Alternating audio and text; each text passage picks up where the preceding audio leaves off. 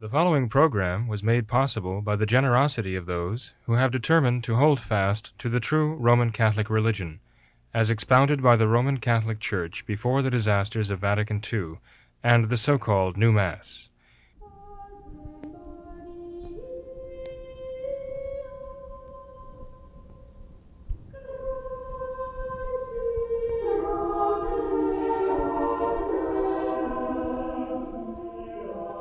Hello and welcome to What Catholics Believe. I am your host, Thomas Nagley, and with me tonight is Father William Jenkins. He's a member of the Society of St. Pius V, and he's also the pastor of Immaculate Conception Church right here in Norwood, Ohio. Hello, Father. Merry Christmas. Blessed New Year to you. Thank you, Tom. Blessed Christmas time, and blessed coming year to you, too. Thank you, Father. It's good to see you. Father, we have received an awful lot of emails recently, so I would like to get into some of those. Begin with one here concerning Vatican I. This viewer asks if Vatican I was merely prorogued and not officially closed. Did ecclesiastical authority officially close Vatican I before convening Vatican II? If they did not, is Vatican I still just a prorogued council awaiting reopening at some future time? If Vatican I is merely prorogued, does that not mean that Vatican II could not, in fact, be legally convened, and thus all its issuances are void ab initio? Further, if Roncalli was not a true pope, was Vatican II not convened by a supreme pontiff, and therefore all its declarations and decrees null and void? Well, there are a series of questions here, obviously, right? My best now information is that Vatican I was never formally closed. So that was one of the objections that was made to John the 23rd when he proposed calling a council, right? He talked about calling a council, and then at one point he said that he was inspired to call a council, okay? So his story evolved, shall we say, right? But one of the cardinals, I understand, objected, well, you can't call a Vatican II because Vatican I is still technically speaking in effect. It's, and, but John the 23rd ignored that. So Vatican I, to the best of my knowledge, was never formally closed. And it's kind of an interesting scenario because, who is it? Well, Benedict Ratzinger, right, said that Vatican II was the French Revolution in the Church, right, and was the anti-Vatican I, is what Vatican II has a reputation of. Okay, there were those who actually took part in it, who considered it to be the repudiation of Vatican I's. So, if they had a council, opened it, held it, closed it, and then opened another council as an anti-council and went through the process of holding the sessions and closing it.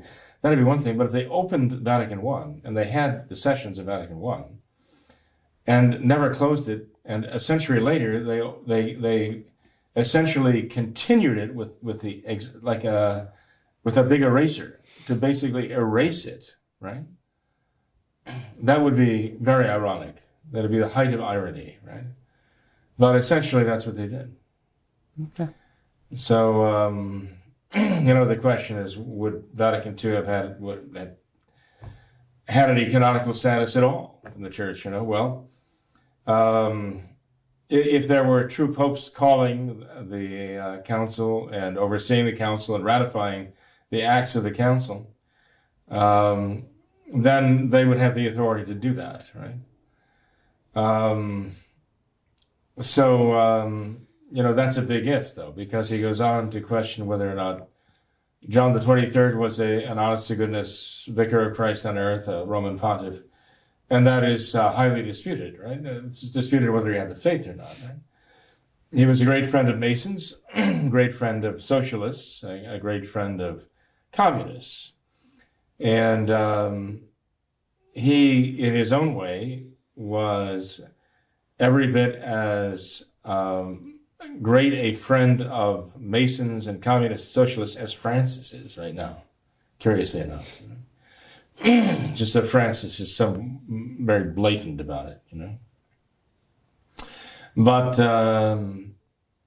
obviously, if John the 23rd was not really a Roman pontiff, he was, for whatever reason, right? Then any council he called would be null and void from the very beginning, right? Now, one might also argue, well, suppose he was a valid Roman pontiff, but he was calling an ecumenical council for a non-traditional reason. He said that this council would not discuss matters of doctrine. It would be a pastoral council simply concerning itself with pastoral methods, okay? Well, again, one could argue, well, does that really constitute the very nature or character of an ecumenical council? Because all of the ecumenical councils of the church were called to address matters of doctrine and to dogmatically lay down the church's true faith, right? So if John the 23rd called the council and stipulated that it was uniquely for pastoral reasons, and then the council deviated from that and began to introduce opening to new doctrines, anti-Catholic doctrines. One could argue about that from many, many points of view as far as Vatican II goes, because it was such an anomaly in the history of the church, right? It was a revolution. Ratzinger got it right. He understood it was a revolution, Vatican II. And that's why they want Francis right now to finish the revolution. That's why they've got to protect him from all of those who would question him, anyone who would interfere with his work of completing the nefarious work of the council to finish off the Catholic Church as an institution. So anyway, I mean, the questions the gentleman is asking are not idle questions. They require serious answers. Obviously, that we can't answer them in a matter of 25 words or less, or even 2,500 words or less right now. But they're questions worth asking. And the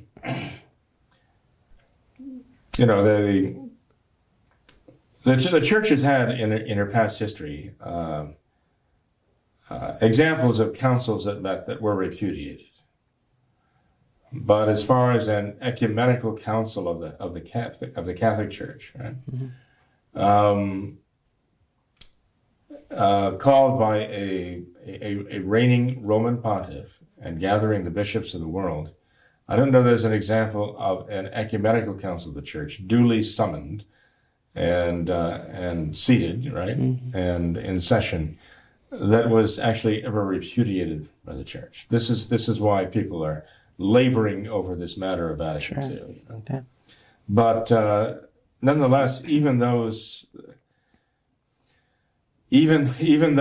who feel compelled to recognize it admit that there was something highly flawed about it.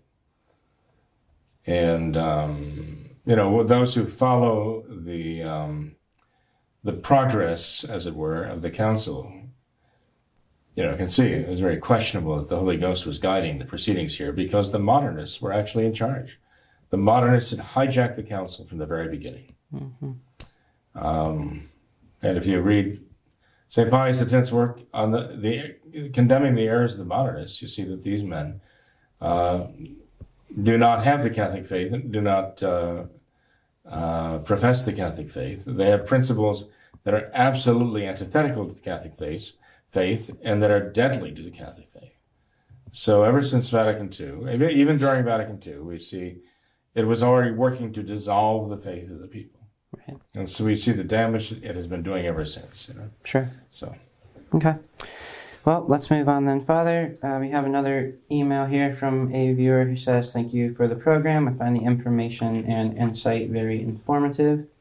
They say that they're often challenged with responses regarding changes that have occurred prior to Vatican II, in particular this question of priestly marriage. So they say, "I was told about a time when priests were allowed to be married. When was this allowed, and why the change, and under what authority was this change made?" Well, Catholic priests to this day are allowed to marry those in the Eastern Rite. Right. Okay, You have a multiple Eastern rites of the church. Okay, I mean you have the Maronite rite and well, basically, the rites following that of St. John Chrysostom, that all derive from the Mass of St. John Chrysostom, as it's called, and so on. So you have a multiplicity of Eastern rites, and the priests who belong to the Eastern rites can marry, okay? But there are restrictions whereby if they marry, they cannot become bishops, okay? They remain priests. They cannot be elevated to the episcopacy. Now, in the West, initially priests were allowed to marry, but the Roman pontiffs, the Catholic popes, determined that priests in the Roman Rite would not marry. Not only in the Roman Rite, but in the Latin Rite. I mean, because there was the Sarum Rite, and there were Gallican rites, and they were in Latin. They were all in Latin. So it wasn't just the Roman Rite, but in the Latin language speaking, the Latin Roman Catholic Church, right, would not have married clergy, and it's understandable actually why the Eastern rites were exempt from that, because it was so, they were fiercely protective of the status quo. I mean, they were fighting for their idea of when Easter should be celebrated, right? Contrary to Rome and the Latin Rite, they had various things that they were very, very determined to protect. And so the Pope decided that it was, I can't tell you which Pope either, but I could easily examine that, could look that up and tell you, but it was decided not to impinge upon that because there would be a crisis, right? Remember that in the year 1054, the Eastern Church under Constantinople broke away from the Catholic Church, right? And the popes saw the precariousness of the situation long before that. This situation had endured here. In 950, there was a schism under Photius, right, who usurped the Patriarchate of Constantinople. Before that, there were issues with the Eastern Church. The Eastern Church always had the tendency to consider itself something somewhat apart, superior, right? As Constantinople considered itself apart and superior to Rome. And so the popes saw the necessity of handling this very, very delicately. What happened in 1054 with the Great Eastern Schism showed the wisdom of the popes throughout all those 1,000 years in dealing with this situation very, very delicately.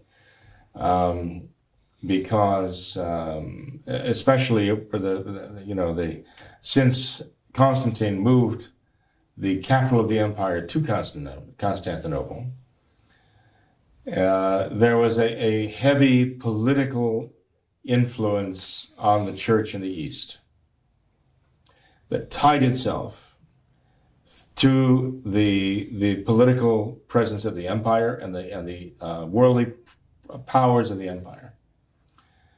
And so the popes had to deal with that reality, okay? So when they proscribed marriage for the clergy, for the priests, in the West, they knew not to tangle with the tradition in the East. Right? Why was it changed in the West? Well, I think it's pretty obvious. But obviously it's not obvious. People ask, okay. I guess it would be obvious to a priest. Obvious to priests on both sides of the issue. To the married priest of the East and to the unmarried priest in the West. I think both of them would see the rationale behind it. First of all, our Lord was not married. All right, the priest is an alter Christus. His role is to serve the church. In a sense, he is married to the church, okay? And that is the bride of Christ, and so the priest, as an elder Christus, recognizes that too. That is his family. His parish is his family, and he must take care of that with all of his powers.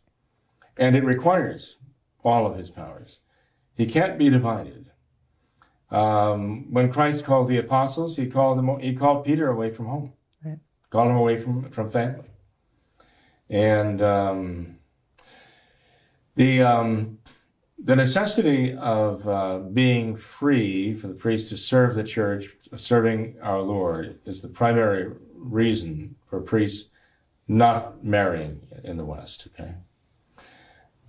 Practical reasons, I think one could even see Protestant ministers, married Protestant ministers, who do not have 1/100th of the responsibility of a Catholic priest, and the difficulties they have in taking care of families, their own personal families, and the people that they're actually hired. It's their job. They're hired by some body of governing the church to serve, and even there, I mean, even with that relationship, they have a very different relationship of a priest with his congregation and a Protestant minister who is basically just a glorified member of his congregation.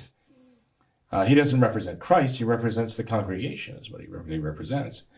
And the difficulties that they have in dealing with, well, their wives who demand their attention, and rightly so, right? Who know what's going on, right? I mean, these ministers do not hear confessions, okay? But they are privy to things going on among the people in their parish, but they're also married to a woman who can't help but be also privy to things, private matters that are going on. So it's hard not to have such a wife being embroiled in the, shall we say, sensitive matters, even a Protestant minister. And then you've got the children, some of whom wind up on drugs, in jail, committing crimes. And you've got ministers then who are divorced, right?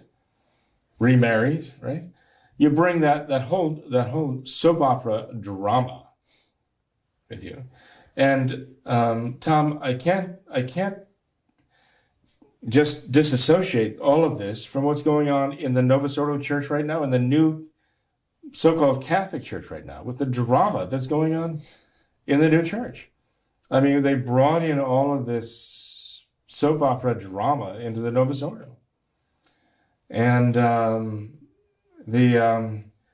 we see the consequences are very toxic, deadly.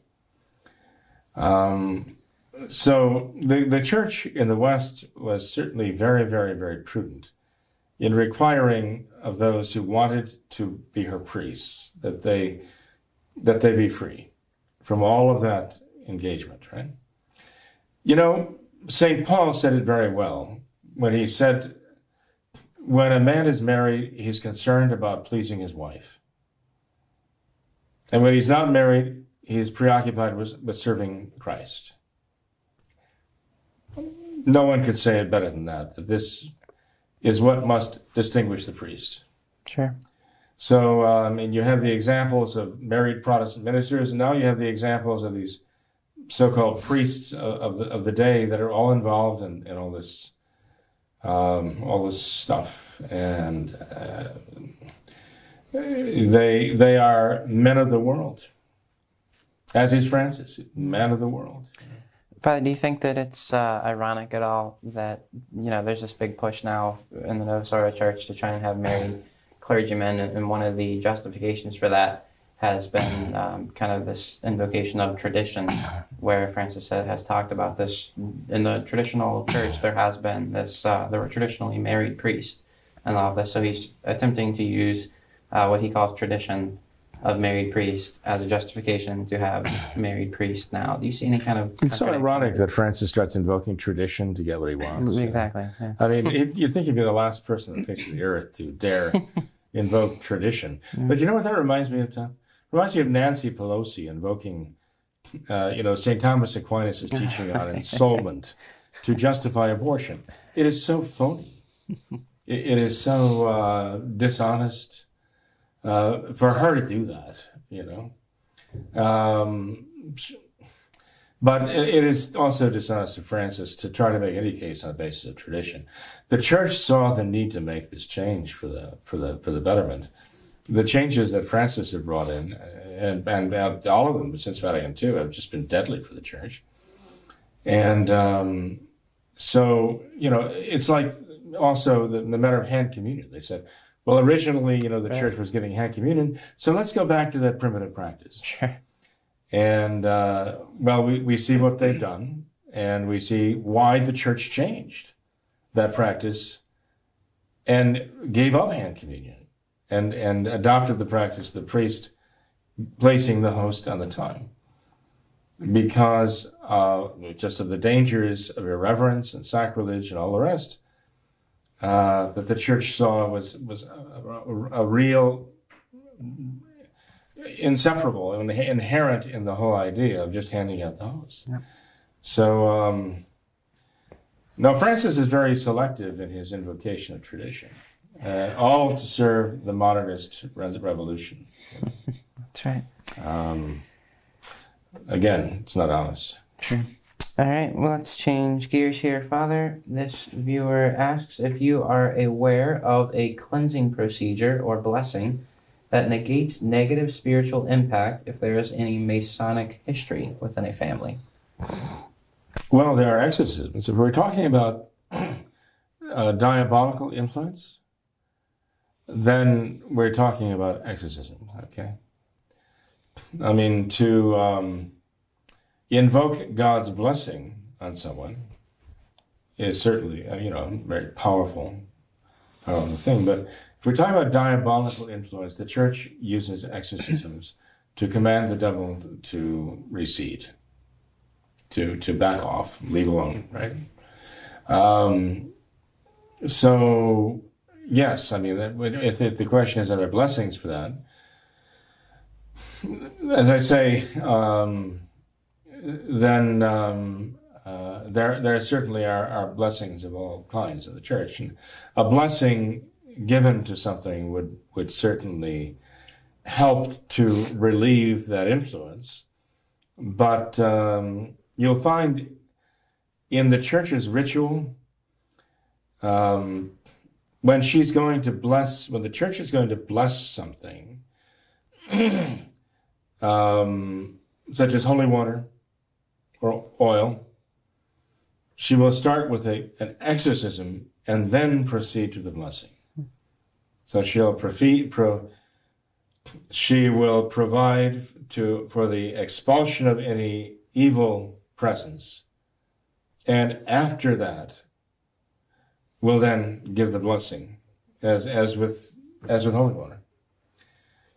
So I would suggest, again, I don't have a background on that question, but I would just say that if somebody has something in the family that is gives them fear of some kind of dark influence or evil influence, they might want to start with the prayer to St. Michael the Archangel and holy water, right?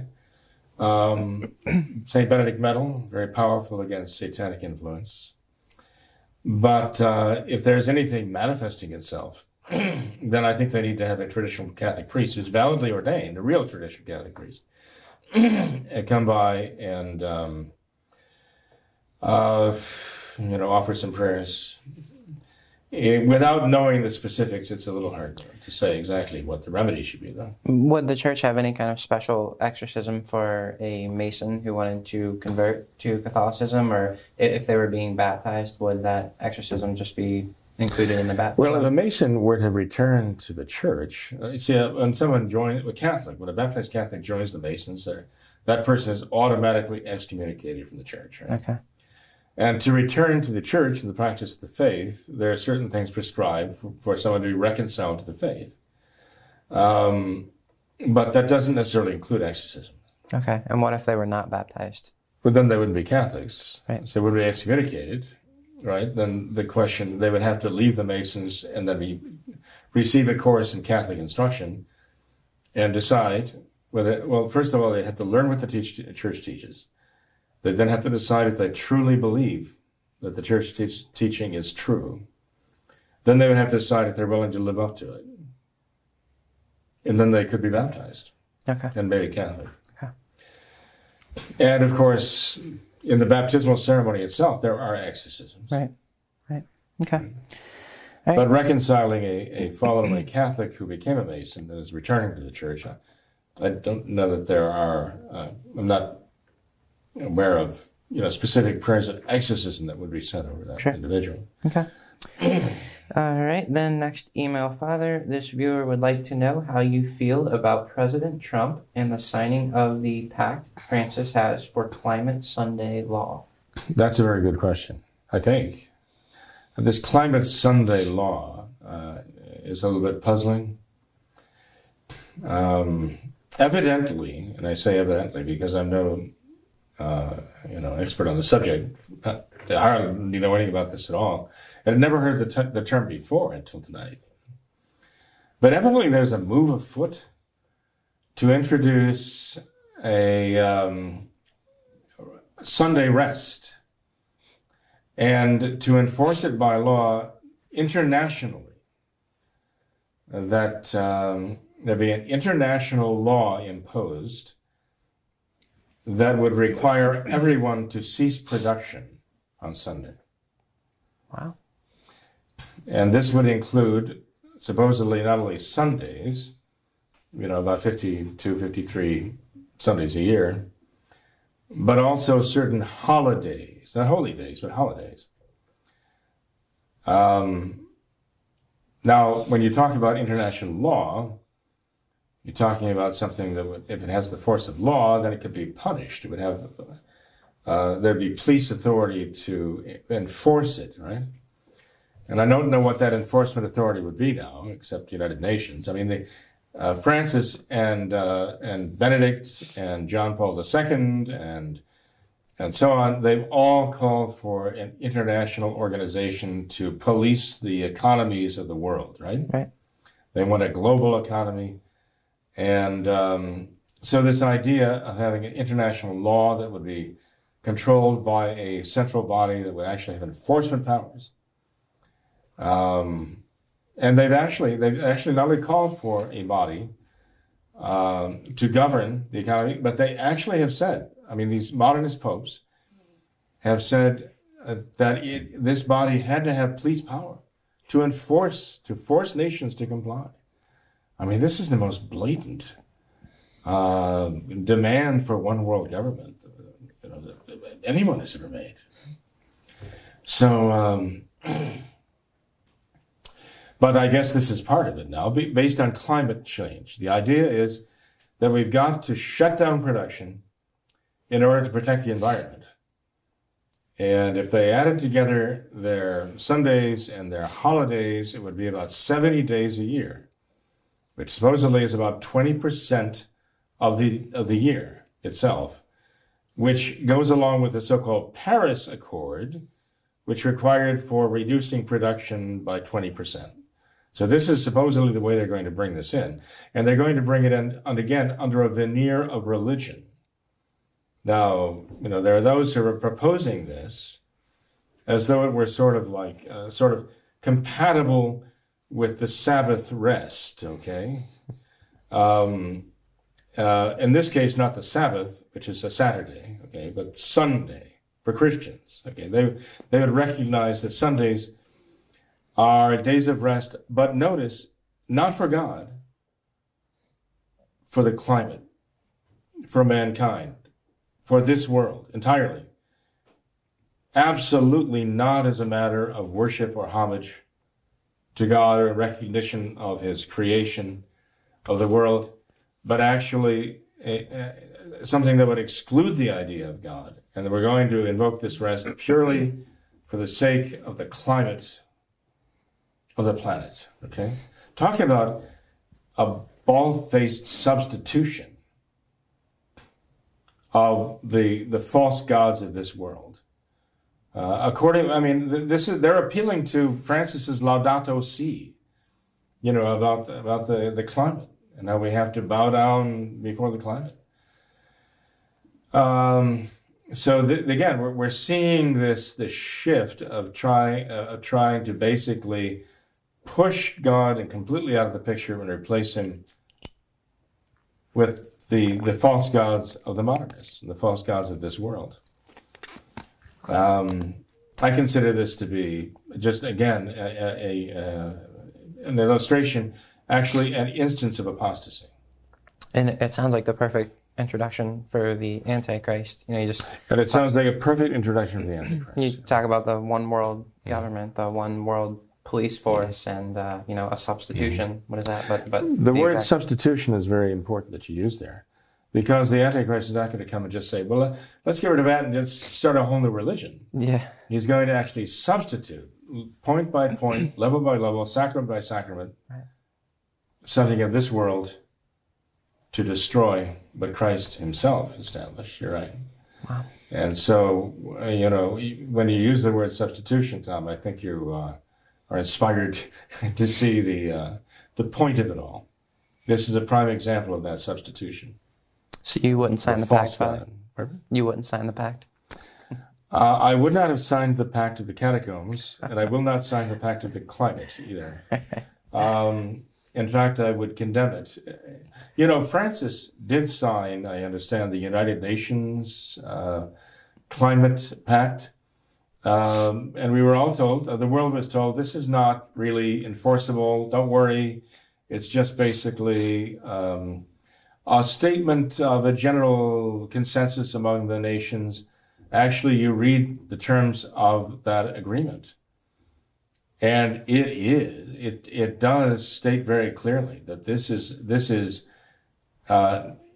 enforceable by international law. The signatories are putting themselves, making themselves subject to international law on this matter. I don't think Donald Trump signed that. I don't think he signed that agreement for that reason. Francis did, though. Basically, I guess in his mind, putting the entire New Order Church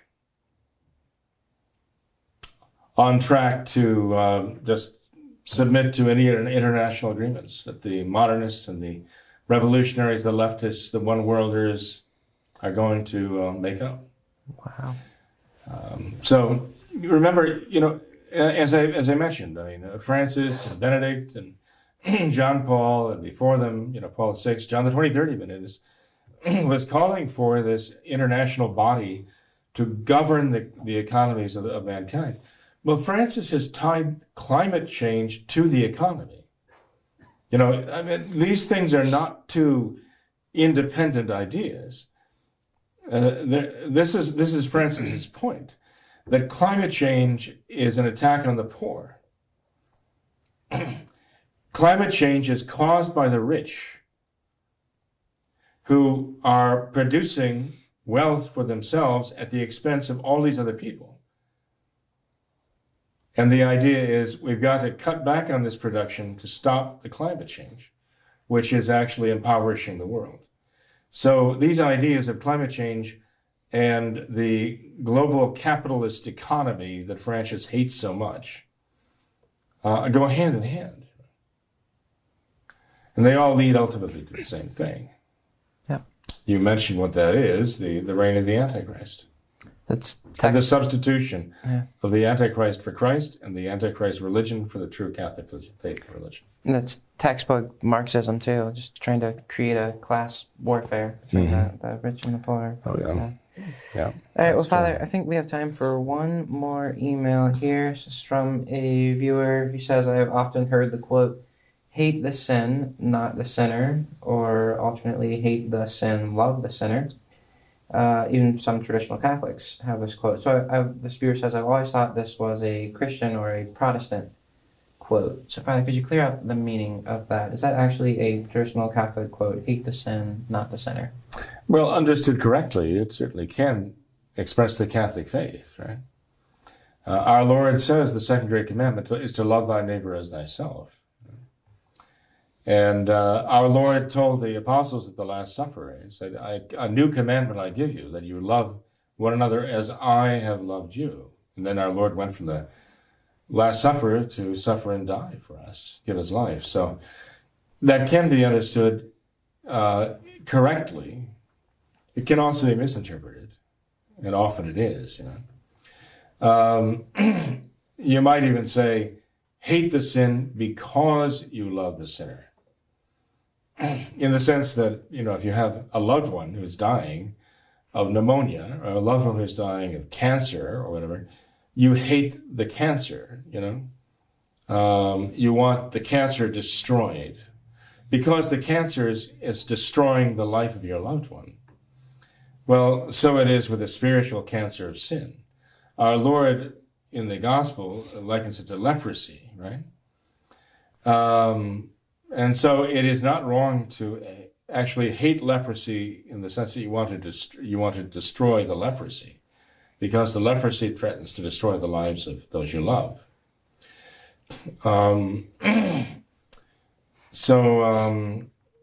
The false interpretation, though, Tom, is that basically because you love the sinner, although you hate the sin, you love the sinner, let the sinner get away with murder. In other words, stop opposing abortion, stop opposing contraception, stop opposing all these things. I mean, Francis basically is the poster child for this kind of thing.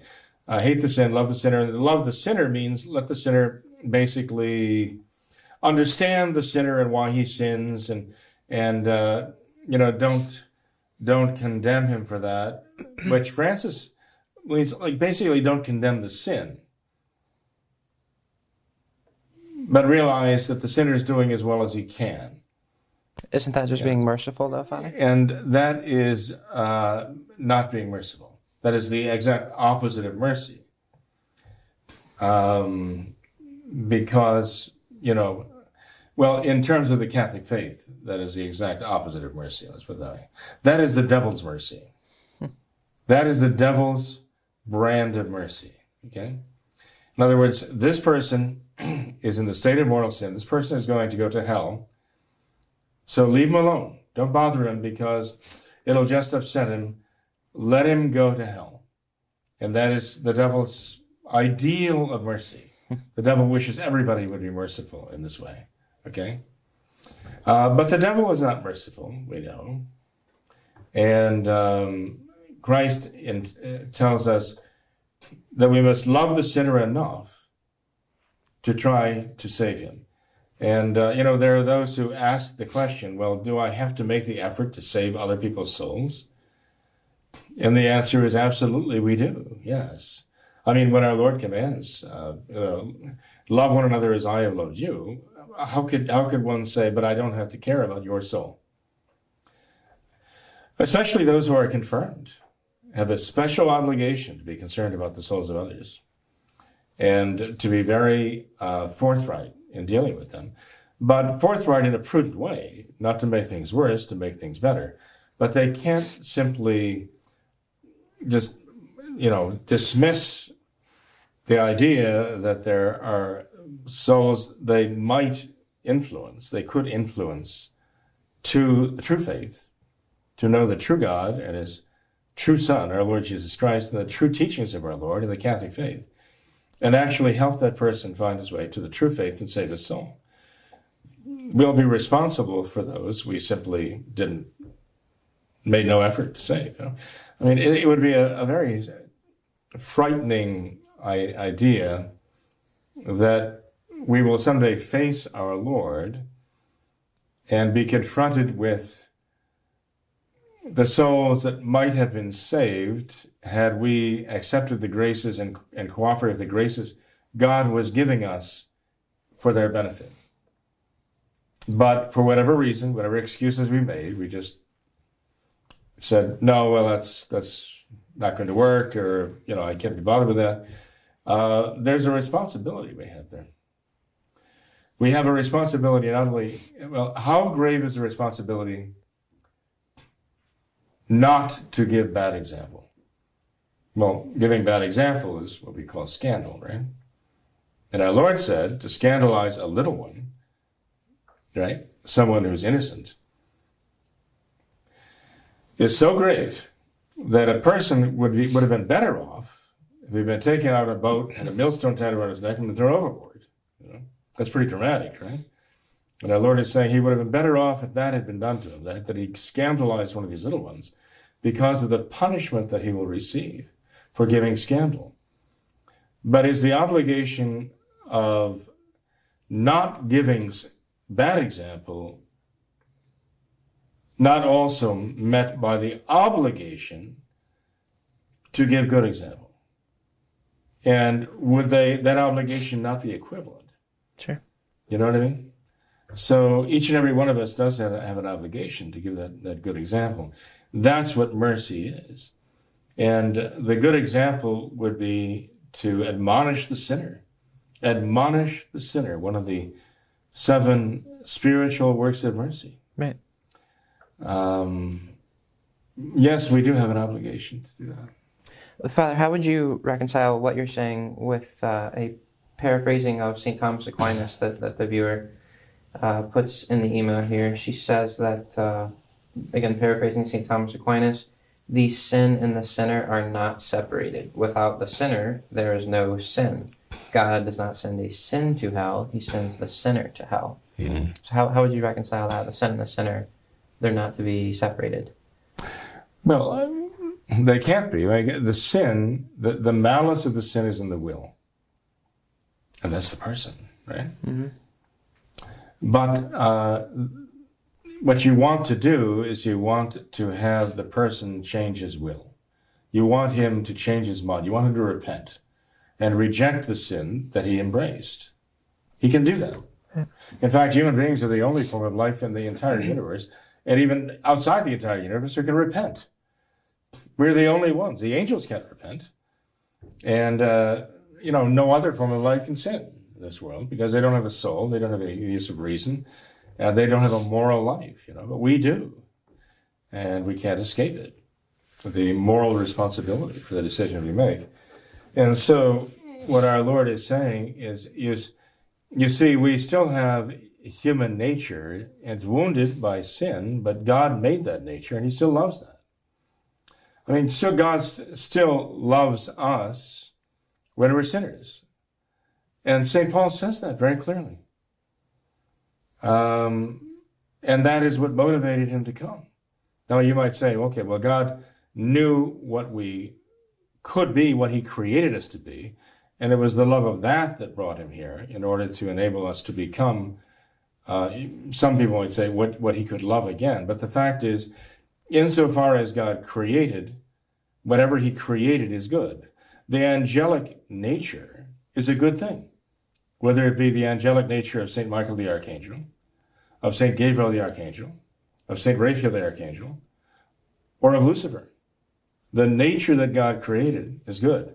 This is something that might drive fallen angels to distraction because they can't escape from that. Whatever God gave them is good. And they might, if they could, annihilate themselves out of, resentment against God for, to undo what God had done.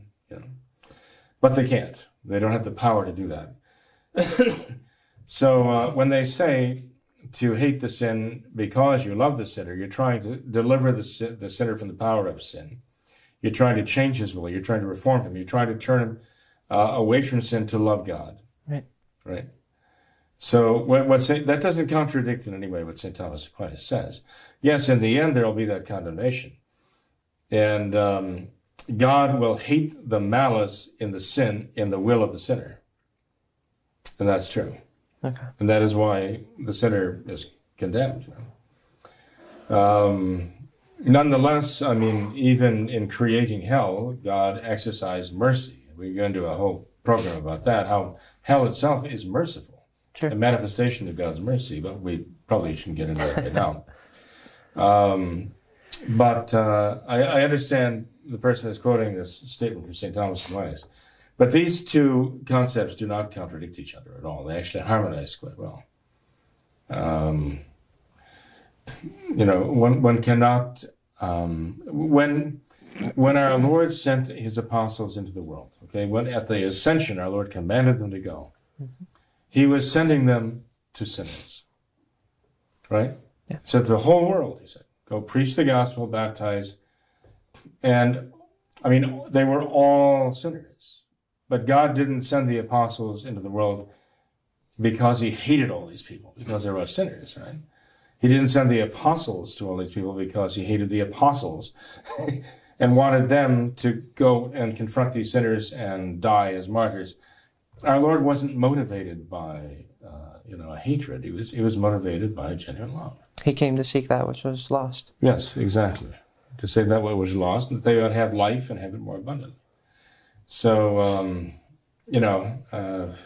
it's that love, the love that Christ manifested, that we have to have. Again, the new commandment I give you, that you love one another as I have loved you. And that is love. Sure. Yeah, that's an interesting discussion. Divine love. To have, Father. It reminds me of a quote that I once read in a commentary on the Gospels, where the author said that justice without mercy is cruelty, but mercy without justice is profusion. Too much, just not real mercy. So those two have to kind of go together as two sides of the same coin. Well, almost. Mercy is a term that is meaningless without justice. Right. Because mercy takes into consideration what is due to a person in justice, what they deserve, and it relieves them of that, right? It absolves them of that, right? Delivers them from that. Some people will say, well, I would ask the mercy of God, but I just don't deserve it. And you say, well, of course, that's why it's mercy. That's the whole point, right? And you talk about what you deserve, you're talking about justice. You have to start there, right? Yeah. So unless you start with justice, there can be no such thing as mercy. It's meaningless, which is exactly what you're saying. There are people who actually say, they have this idea that, well, God is a father, right? The Father, the true Father, right? And we baptized are his children, right? But you have the relationship as you have the relationship between a father and a newborn baby, okay? The father loves so much, the baby doesn't love at all, has no concept of love, right? Is incapable of loving anything. And doesn't have to. The baby doesn't have to love to be loved. Because the father's love is so great, and of course the mother's love too. The mother's love is so great of a newborn baby that all of the love comes from the parents. None of the love comes from the child. And so the parents are basically supplying by their love whatever they could ever hope for in terms of love of that child. Right? And they say, well, therefore we see God loves us so much that we don't need to love him. We don't need to obey him. We don't need to serve him. He doesn't really require that because he loves us so much. He doesn't care whether we love him or not. Just like parents don't even think in terms of their baby loving them. They just it doesn't matter. They still love that baby more than life itself. But they're making a horrible mistake, and they misunderstand God's love entirely. Because the greatness of God's love does not absolve us of the obligation to love him. It actually intensifies the obligation. All the more reason why we are bound to love him, because he loves us so much. And so we have to learn to love him. And finally, our obligation is to love him with all of our heart and all of our mind and all of our will and all of our strength, the first great commandment. So, those who have the idea that God loves us so much, I don't have to love him at all. I can just do what I want, right? And he'll still love me anyway. Unconditional love, right? No, God demands that we love him. That we learn to love him, and we finally learn to love him completely. And that means that we're willing, love means seeking the will of the beloved, taking seriously what is serious to the beloved. And we know what is important to God. And for those who love God, that for them is what matters most, to do God's will. We see that in our Lord, of course, the Son of God. We see that in our Blessed Mother and all the saints. That love that enables them to put God's will first. Not just first, but that's everything. That's their whole life is seeking and fulfilling God's will. Sure. So, it all has to do with this question of the divine love and our obligations to respond to it. Yep. Well, Father, I think that's a beautiful note to end on tonight. So. Well, I hope so, Tom. Yeah. Anyway, but, thank you for being here tonight. I appreciate your time, and all of our viewers do as well. Oh, certainly, Tom. I also wish all of our viewers, our very patient viewers, great supportive viewers. And by the way, I should mention that. Thank you for your financial support. It's a great help. Yeah. But I thank you for your support of your letters and your prayers too, and sending in the questions you have. I appreciate that. I know Tom does too. I would like to wish you, and I do wish you, a very blessed Christmas season. Remember now, the Christmas season lasts until February 2nd. Okay, the phony worldly Christmas has basically supplanted Advent. Okay, and that is why they're struggling to keep Christ in Christmas, because they have no Advent. They're celebrating Christmas, and they celebrate until the day that Christ is born. And on the Feast of the Nativity, that's it. They stop celebrating. And as I mentioned before, this is sort of like a mirror of what Christ says it'll be like the end of the world, when they'll be partying and celebrating, and then when Christ is returning, then it's all over. The party's over, right? Yep. And so it's kind of mirrored in the way we're handling Christmas right now. But, unless you celebrate Advent the way it's supposed to be, then you cannot really celebrate the birth of Christ and the true Christmas. The entire Christmas season lasts until February 2nd, the Feast of Candlemas or Purification. And so Catholics celebrate the birth of Christ right on through to February 2nd. It's one long celebration, okay?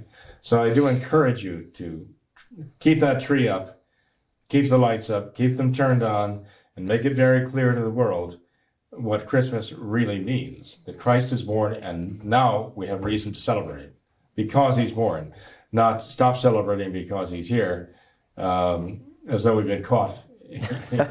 They came and caught us up to no good. Yeah. But also, I ask your prayers for those who are ill. There's one little child, a 6-year-old boy, named Adam Datar, who's very, very sick. He had leukemia. There are some remarkable indications of miraculous graces. Well, all graces are miraculous, but there's some remarkable signs in a turnaround in his health for the better. It's a result of prayer. I ask you all to pray for little Adam, that he. Well, there are precedents. I mean, if it takes a miracle, then God can do it. We know. And we'll ask our Lord and our Blessed Mother to provide this. Definitely. Thank you, Father. Oh, you're welcome, son. Thank you. Yep. Thanks to all of our viewers as well for watching this episode of What Catholics Believe. Until next time, we ask that you all remember the words of Our Lady of Fatima, to consecrate yourselves and your families to the Immaculate Heart of Mary, and to pray and do penance. Thank you, and God bless you.